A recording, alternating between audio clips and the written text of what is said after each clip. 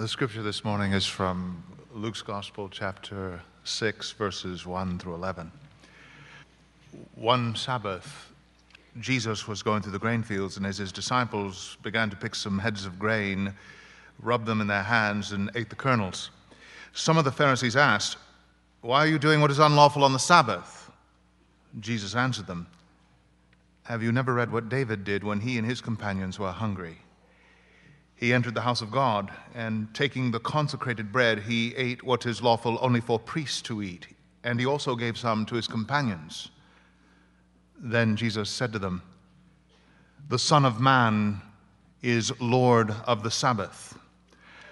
On another Sabbath, he went into the synagogue and was teaching, and a man was there whose right hand was shriveled.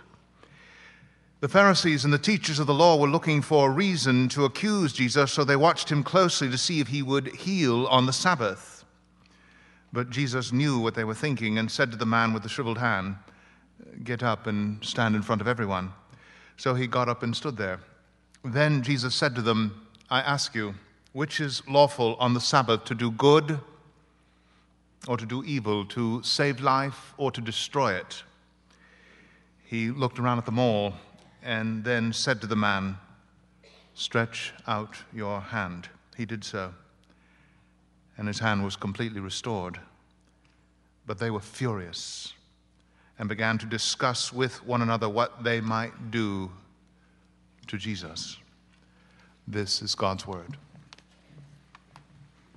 We're looking at the book of Luke and the life of Jesus in the book of Luke, and for a number of weeks we've been looking at Jesus' teaching about what it means to follow him, what it means to be his disciple. And of course, Jesus is essentially taking the gospel, who he is, what he did, and he's saying his disciples are people who apply the gospel to absolutely every single area of life. And today we come to an area that is referred to, it's covered in the fourth commandment of the Ten Commandments. It's in Exodus 20. 6 days you shall labor and do all your work, but the seventh day is a Sabbath to the Lord your God. On it you shall not do any work, for on the seventh day the Lord rested. Sabbath rest. Now I know that we all have somewhat different relationships to work. There are people here, for example, who are out of work and would love to have more work. There are people here who in general have said to me that they have a problem with work, with discipline. But by and large, in New York City, in the middle of New York City, the biggest problem we have, one of the biggest problems we have, is Sabbath rest, the discipline of, the getting of Sabbath rest. Why do we need it? Where do we get it? How do we do it? Why do we need it? Where do we get it? How do we do it? It's all here. First of all, why do we need it? Look at verse 1 to 2. Jesus and his disciples were going through a field on a Sabbath day, and they picked some heads of grain, rubbed them in their hands to eat the kernels, and they were condemned, they were accused of breaking the Sabbath by the Pharisees, and that's because reaping grain was one of the 39 forms of work that was forbidden on the Sabbath day by the halakha of the time, which is the religious regulations. And as soon as you hear that this was breaking the Sabbath, to just take the heads off of grain and rub them in your hands and get the kernels out and eat them, right away we say how legalistic, how moralistic, all those rules, how awful. We turn up our nose at it. But notice, Jesus' response is not, "The Son of Man has come to do away with the Sabbath or to get us beyond all this." That's not what he says. He says the Son of Man is Lord of the Sabbath, and we'll get to that in a second. But it means at least this, that I'm all about the Sabbath. The Sabbath is what I'm all about, which means, here's what we learn to start with. The most workaholic culture in the history of the world, it's us, dare not turn up its nose at any effort, even misguided efforts, to give to people one of the things most crucial to making life even human, which is rest. Judith Shulevitz, who is a writer for the New York Times Magazine, probably New York Times Book Review, she wrote an article in New York Times Magazine just this last month, in the first week of March, called Bring Back the Sabbath. And she says this. First of all, she gives a little bit of background on herself. She says she was raised, probably in New York, I'm not sure, but she was raised in a religious community, at a synagogue. But like the average professional, secular New Yorker, she resisted and basically moved away from her religious upbringing. And then she began to experience a phenomenon. Here's how she describes it. She says, my mood would darken every weekend until by Saturday afternoon I'd be unresponsive and morose. My normal routine, which involved brunch with friends, made me feel impossibly restless. Then I began to do something that, as a teenager, profoundly put off by her religious education, I could never have imagined ever wanting to do. I began dropping in on a nearby synagogue. Finally, I developed a theory for my condition. If formerly people suffered from the Sabbath, which means all the regulations, I now was suffering from the lack thereof. There is ample evidence that our relationship to work is out of whack. Let me argue on behalf of an institution that has kept workaholism in reasonable check for thousands of years. Most people mistakenly believe that all you have to do to stop working is to not work. But the inventors of the Sabbath understood that it was a much more complicated undertaking. You cannot downshift casually and easily. This is why the Puritan and Jewish Sabbaths were so exactingly intentional. The rules did not exist to torture the faithful. Interrupting the ceaseless round of striving requires a surprisingly strenuous act of the will, one that has to be bolstered by habit as well as by social sanction. And what she's saying is simply this. In spite of the fact she knows she recognizes the potential for abuse, our relationship to work as a society is so seriously out of whack that anyone who thinks that you're going to be able to get rested by simply knocking off whenever you feel tired is hopelessly naive. The ability to rest, deeply rest, is a life or death thing. No one can do without it. But it is not natural. It is not simple. It is absolutely difficult, and it takes an enormous amount of discipline and practice. That's what she's saying. Now, why would that be? Why would it be so hard? Well, first of all, we have to look at our modern situation. I'll do that briefly. The modern situation means that the eternal human need for rest is enormously aggravated. Let me give you 4 trends, A, B, C, D trends. Trend 1, an A trend, is the fact that more and more, at least in Western culture, jobs are insecure. The idea of, jobs hold departments. If they don't perform, if they don't turn profit, they're eliminated. Job security there's never been a culture, never been a place where job security was so bad, I don't think. Number 2, I'm saying big things kind of in nutshells here. There's been a lot of research done on the fact that where it used to be the people making the money at the top of a company used to make maybe 10 or 20 times what people at the bottom of the company made. Now it's more like 100 to 200 times. And partly as a result of this, to some degree, increasingly people who make large amounts of money are expected to put in enormous numbers of hours. It's just expected. And if you don't want to do it, there's a line behind you. Whereas people on the bottom are having to take multiple jobs. So everybody's overworked. Doesn't matter where you are on the scale. In order to make ends meet, they have to take multiple jobs. That's B. C, technology. Technology. You can work anywhere, which means now we work everywhere. It means that you can't stop work from spilling out into every nook and cranny of your life, and that's C. And D. The 4th trend, and this is a little more complex. Cultural analysts have said, and there's pretty much universal agreement on this, that whereas traditional societies said you got your meaning in life through your family, you got your meaning in life through family, and through basically fulfilling a fairly prescribed social role, either as a mother or father or brother or sister, or husband or wife, or son or daughter.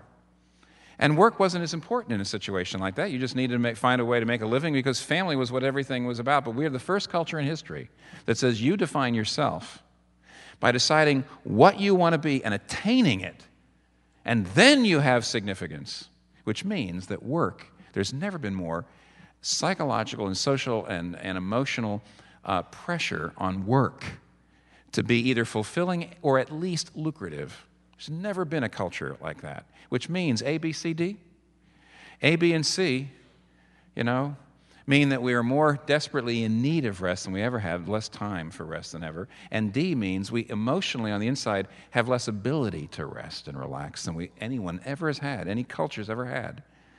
But as bad as that is, as aggravating as the modern situation is, the Sabbath is an ancient practice because there is an abiding human problem that has always been there. The Sabbath is obviously not a response to modern hecticness. There's something that's already been there. And what is that thing that's already been down there? There's something else that needs to be addressed by Sabbath. And Judith Shulevitz, and this is just a terrific article, I just want you to know, she understands what that deeper thing is when she says, quote, "When the Sabbath was still sacred, not only did drudgery give way to festivity, and family gatherings and occasional worship, but the machinery of self-censorship shut down too, stilling the eternal inner murmur of self-reproach." The eternal inner murmur of self-reproach. The inner machinery. Now, what is she talking about there? Sleep experts know that in order to be restored, you don't just need amount of sleep, but depth of sleep, what they call REM sleep, rapid eye movement sleep. And of course, they say, that I think that only happens after a certain period of time. In other words, if you would take 8 one-hour naps or something like that, and you say, I slept for 8 hours, the next day you'd be absolutely just fatigued, because you have to, I think, sleep a certain period of time before you go into deep sleep, rapid eye movement sleep. And so it's not just so much amount of sleep, it's the depth of sleep that you need. And here what she's saying, and what I'm saying is, there is, on the one hand, your external work, and you do need rest from physical exertion, but there is a deeper problem. There is a work underneath the work. There is an eternal inner murmur. There is an inner machinery of self-censorship. What does she mean by that? It's not guilt. It's the need to prove yourself, to others. And that work makes the other kinds of work incredibly weary. That's what brings the weariness. And that work, which is very, very difficult, you're always trying to prove yourself, you're trying to make sure that that work, it's never enough. It's never enough. And because of that, you see, that's rapid eye movement, deep rest of the soul that you've got to have, or else all the vacations in the world won't help. If you take your vacations, you knock off, but you're not able to deal with that. You're not able to get that deeper rest, able to get that spiritual rest. You're going to be in fatigue all the time. So under the big rest, under the physical rest, is the need for deep spiritual rest. For example, the only good Rocky movie, the first one, the question comes to Rocky, why are you driven? Why are you doing all this performance? Why are all those trumpets blazing as you run through the streets of Little Italy in Philadelphia and go up the Art Museum steps? Why are you working so hard? And his answer was, I want to go the distance, then I'll know I'm not a bum. So our hero is being driven by the eternal inner murmur of self-reproach, the inner machinery. That's why he's working so hard. That's why he makes it to the top, etc. That's why he's going to burn out. That's why the other movies are going to be terrible. There is a deep need for deep soul rest, without which physical rest is not going to help you. So we need Sabbath rest. We've never needed it more than we do now, but we need it. So that's why we need it, number one. Number two, where do we get it? Now let's look at what Jesus says. They say he's violating the Sabbath, and how does he respond? Well, he says, have you ever read that what David did when he and his companions were hungry? He entered the house of God, and taking the consecrated bread, he ate what is lawful for only priests to eat, and then he gave some to his companions. Now, what's interesting here is Jesus takes an incident from 1 Samuel 21, where we're told that David, when he was on run for his life, he was running for his life, he went through the tabernacle. And in the tabernacle, there is the place where the showbread, which was the bread of the presence, it was in the holy place, in the tabernacle, was part of the Sabbath worship. And you were not allowed to eat it. It was part of the worship. And David ate it. And of course, as Jesus implies, he was never condemned for it. God never said there was anything wrong with what he did. He was never condemned for it at all. Now, Jesus is inviting us to think out the implications of that. If the Sabbath and worship regulations can be set aside in a pinch, but on the other hand, if there's absolutely no place anywhere in the Bible where the moral law can be set aside in a pinch, there's no place where God says, well, you were in a hurry, so committing adultery is all right, worshiping an idol is all right, stealing, robbing, armed robbery, that was all right, you were in trouble, No, if there's no place ever where the moral law is set aside in a pinch, but the Sabbath and the ceremonial and the worship regulations are set aside in a pinch, what does this mean? Here, think of the reasoning. It means that they are provisional, meaning they're temporary, meaning that they will end when something comes along that makes them obsolete, to which they point. And what would that be? He says, the very, very next verse. Then Jesus said to them, assuming that they're thinking along these lines, I am Lord of the Sabbath, which is astounding. Let me just say, let's think about what he's saying. He's saying actually quite more things than I'm going to be able to open up in this sermon, but he's saying this. I am the one that the Sabbath regulations all pointed to. I can give you the deep rest of the soul that you most need. I am the Lord of rest. Jesus says, I am the Lord of rest. And you know what this means? Two ways. If you want rest, you have to go to him. And if you think you've gone to him, but you don't have any rest, you still don't know what you have. You still haven't taken hold of what you have. You still haven't understood what you have. Now, how and why? How is he the Lord of rest and why? All right. Let me take you to a couple passages, a couple other verses that are important. What does this mean that he's Lord of rest? What does it mean to give you rest? First of all, let's go to the original verse in the Bible about this. You go all the way back to Genesis 1, the end of Genesis 1, the beginning of Genesis 2, and God has just finished creating the world. And this is what we read. And God saw that all he had made, it was good. And God finished the work he had been doing so that on the seventh day he rested from his work. God rested. Seventh day, right? But what do you mean God rested? Was he tired? God can't be tired. And if God can't be tired, what in the world does it mean he's rested? You and I can define rest as getting over being tired. What does it mean that God rested if he wasn't tired? And here's the answer. One of the things that's so neat about the creation account is every time God makes something, before he moves on to something else, he says something over and over and over again. You know what it is? He makes something and he looks at it and he says, that's good. That was good. Then he makes something else and he says, that's good. And then when he gets to the very end, it's the, which I just read, he looks at all of it and he says, very good. And that's what it means to rest. To be utterly satisfied with what's been done. To be utterly satisfied. That's the only way you can walk away. That's the only way you can stop. The only way you can put your doing down is if you're absolutely satisfied with the doing. That's good. That is good. Now you can rest. Now you can relax. So you see, the definition of resting is to be utterly satisfied with what was done. Secondly, second verse. Scroll forward, Hebrews chapter 4. It's talking about the gospel. The Hebrews writer is talking to Christians about what it means to believe in Jesus. And as he's talking about the gospel and believing in Jesus, suddenly he says this. There remains then a rest for the people of God. For anyone who through the gospel enters God's rest, rests from his own work, just as God rested from his. Now this is an amazing statement. What does it mean to become a Christian?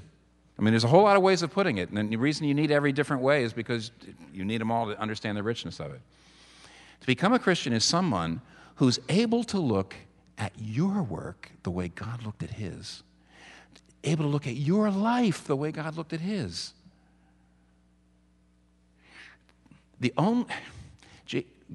You're being told here that through Jesus Christ, you can look at your life, you can look at yourself and say, it's absolutely satisfying. It's absolutely good. There's nothing else that needs to be done.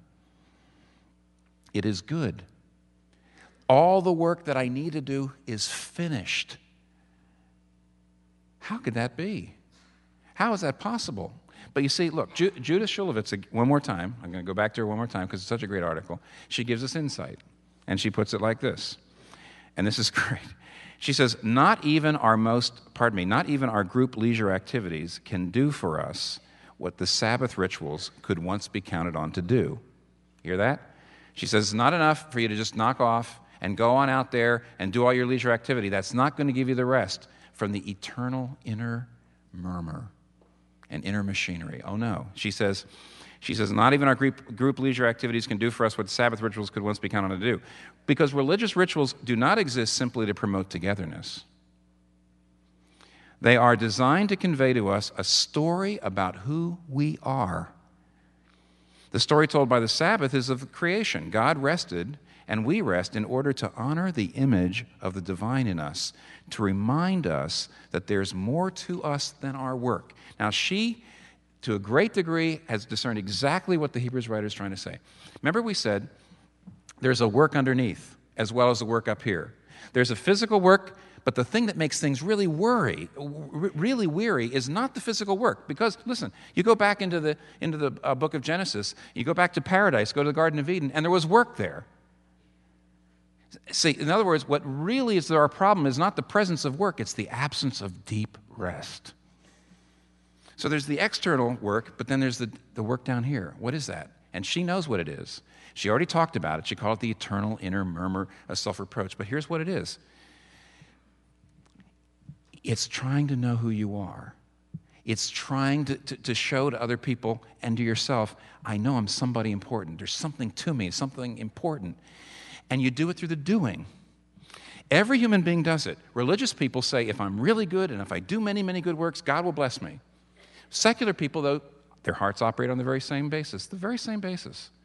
They don't believe in God or believe in law or the Bible or anything, but they have set their standards, and their entire self-image rests on meeting those standards and living up to those goals. That's the work, under the work. Always having to prove yourself, always having to assure yourself that you're somebody important. But that work is never finished. Never finished.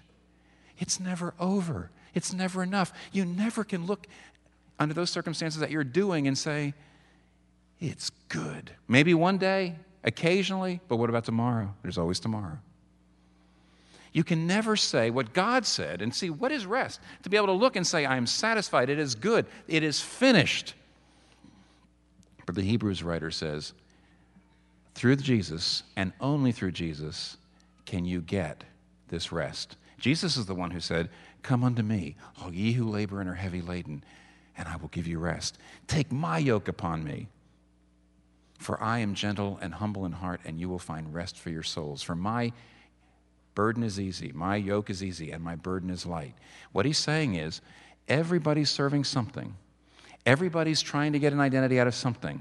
But only if you make me the meaning of your life will you get absolute rest. Only through me will you be able to look at yourself, look at your work, look at everything and say, it's finished. Everything is necessary that to be done has been done. It is good. How is that possible? Here's how it's possible. How's that possible through Jesus? Here's how it's possible. Look at the last verse. There's a great irony in this verse. You have to put verse 11 together with verse 5. When they were furious and began to discuss with one another what they might do to Jesus. Now, why were they so furious? Do you know what it means when he says, I'm Lord of the Sabbath? I'm the one who invented the Sabbath. I'm the one who fulfills the Sabbath. He's claiming to be God. And there was nothing they could do about that other than to say, we've got to do something about that. And what did they decide they were going to do? They were furious at him. What did they decide they were going to have to do to him eventually? You know what they had to do. They had to have him killed. But get this, that made him Lord of the Sabbath. All they did was make him Lord of the Sabbath. Why? Because on the cross, do you see him writhing? Do you see him crying? Do you see him calling out? Why is he so restless? 2 verses. Isaiah 57:20. The wicked are like the tossing sea, which cannot rest, whose waves cast up mire and mud. There is no peace for the wicked. The wicked are like the sea, which cannot rest. And 2 Corinthians 5:21. On the cross, God made him to be sin, who knew no sin, that we might become the righteousness of God in him. What's going on with Jesus up there? Why is he doing all that? Why is he crying out? Why is he writhing? He is experiencing. God is making him experience, because God is turning away from him, infinite restlessness. There is no rest for those who turn away from God. He was experiencing it.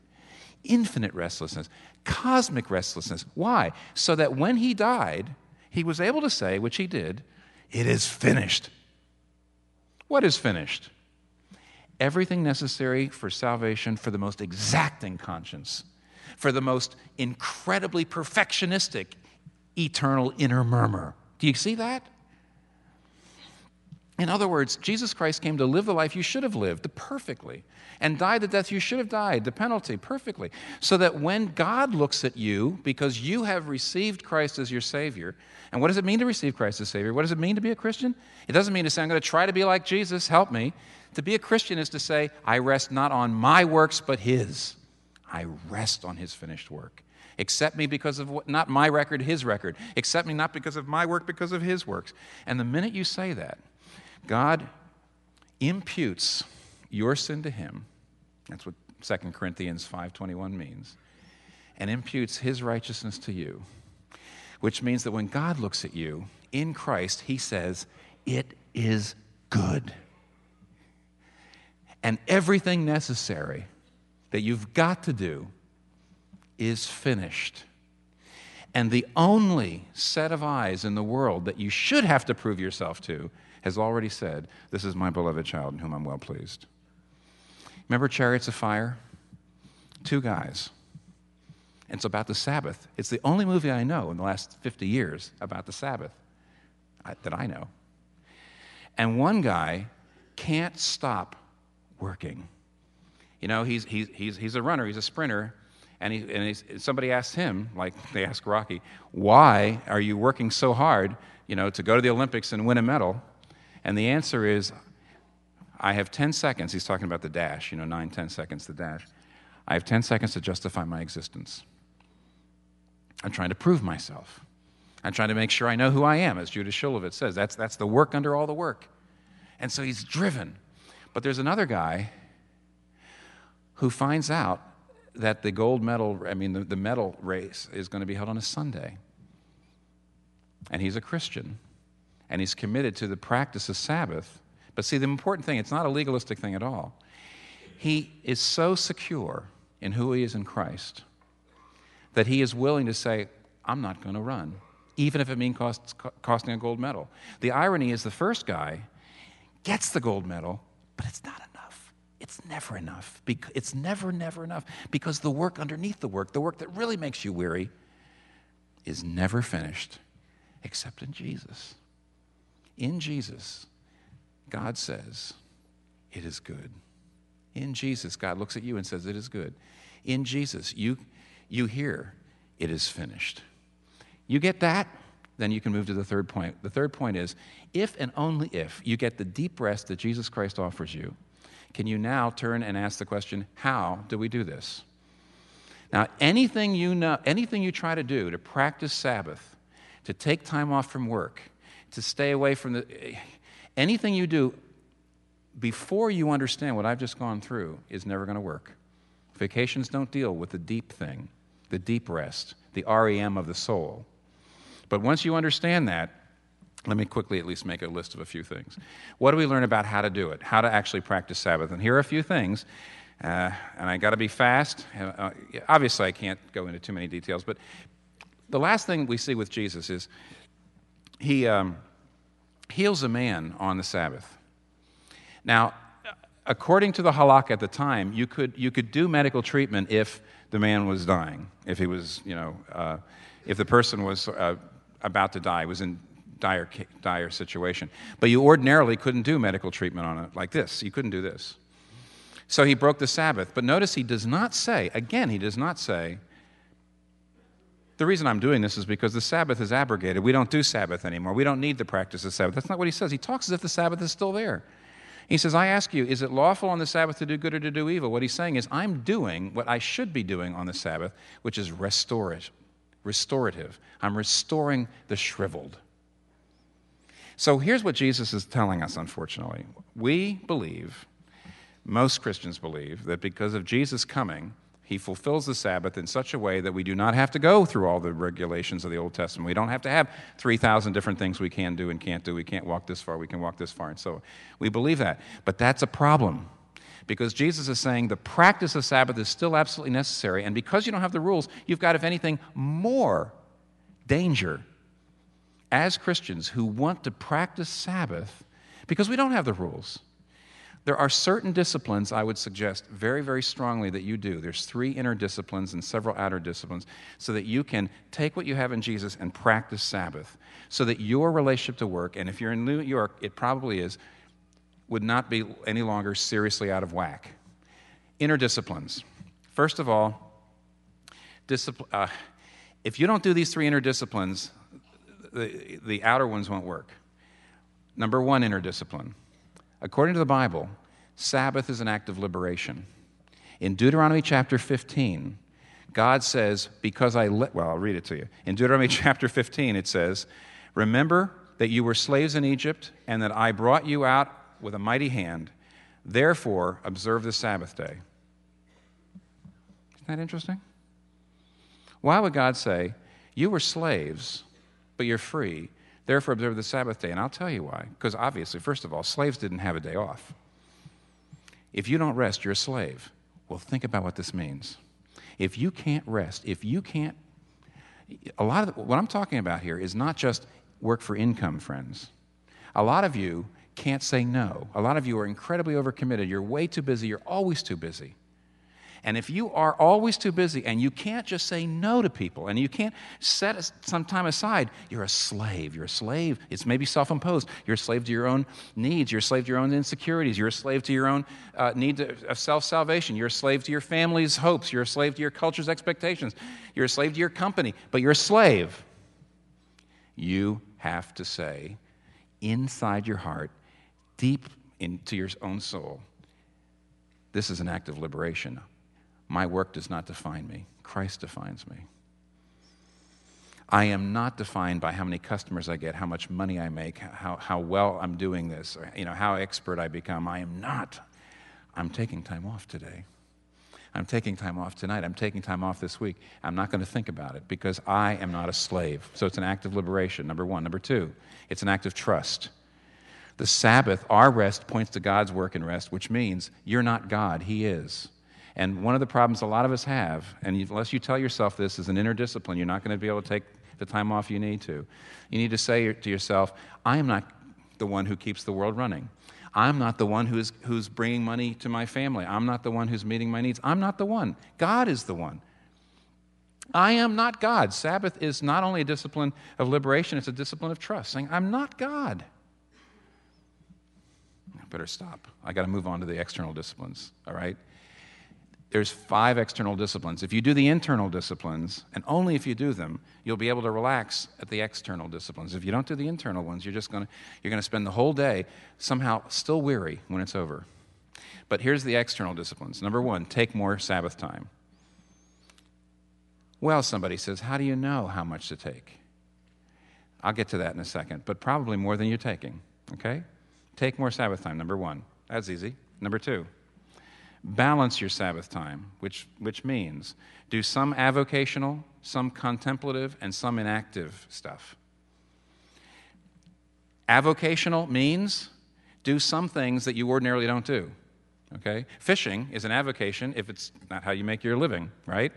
A guy who makes his living fishing shouldn't fish on his day off, okay? But maybe you can.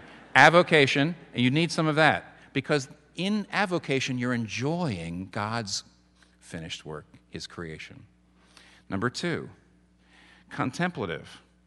Judith Shulevitz was absolutely right when she says you're not doing the deep work of rest by just doing leisure things. You've got to tell yourself the story of who you are. The reason we can't rest is we're not sure we're okay. She said that. And therefore, you've got to do worship on your day off. In fact, this is not my day off. Does everybody know that? This is a 16-hour day for me. When I take my day off on Tuesday or Wednesday, what do I have to start with? I have to start with worship. I've got to start with worship. If I don't start with worship, I'm not really going to be relaxed the rest of the time. I got to tell myself who I am. I got to tell myself the story of who I am.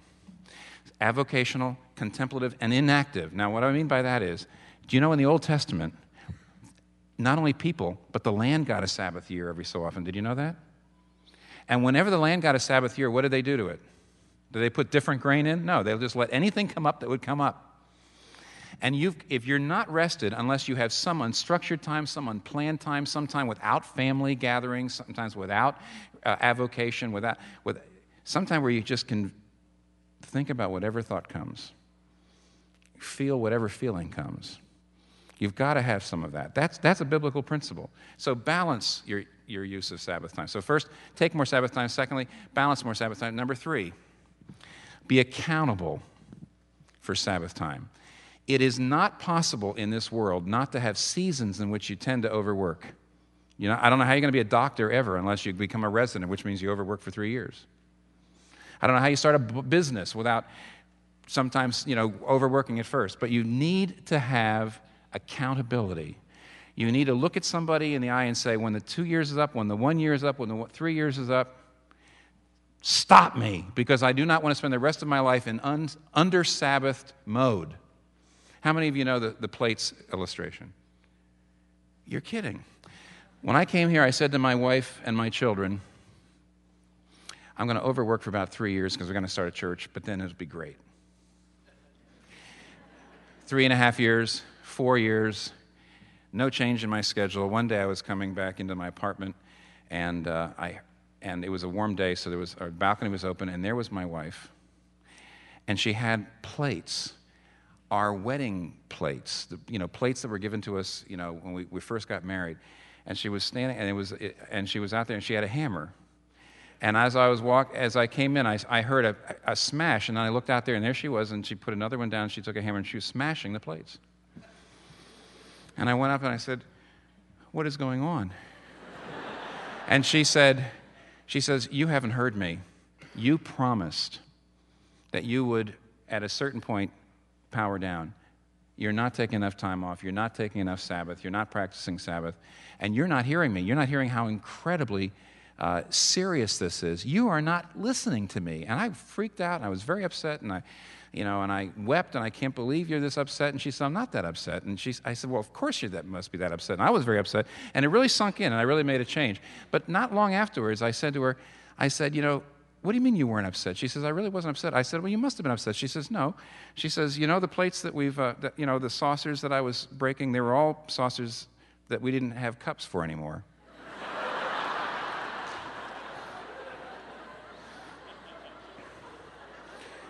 Be accountable. Number 4, inject Sabbath time into your work. Now, how does that? In other words, in the Old Testament, there was a law called gleaning, and gleaning meant you could not reap all the way out to the corners of your field. It was a designed limit on productivity so you wouldn't overwork. It will not be enough for you to work like a demon and then take time off. It means fewer goals. It means at some point in your life to really practice what this is saying, to really get the right relationship to work, you probably are going to have to risk falling behind in your career, or you will not be a disciple. In other words, at some point you're going to have to say, I'm going to do the things I need to do, avocationally, contemplatively, I'm going to do my Sabbath, I am not going to let this work completely overwhelm me. And if you do this, you're going to risk falling behind in your career.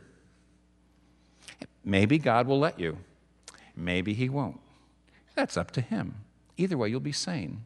And even if you fall behind, the people who get ahead of you because they're overworking won't be.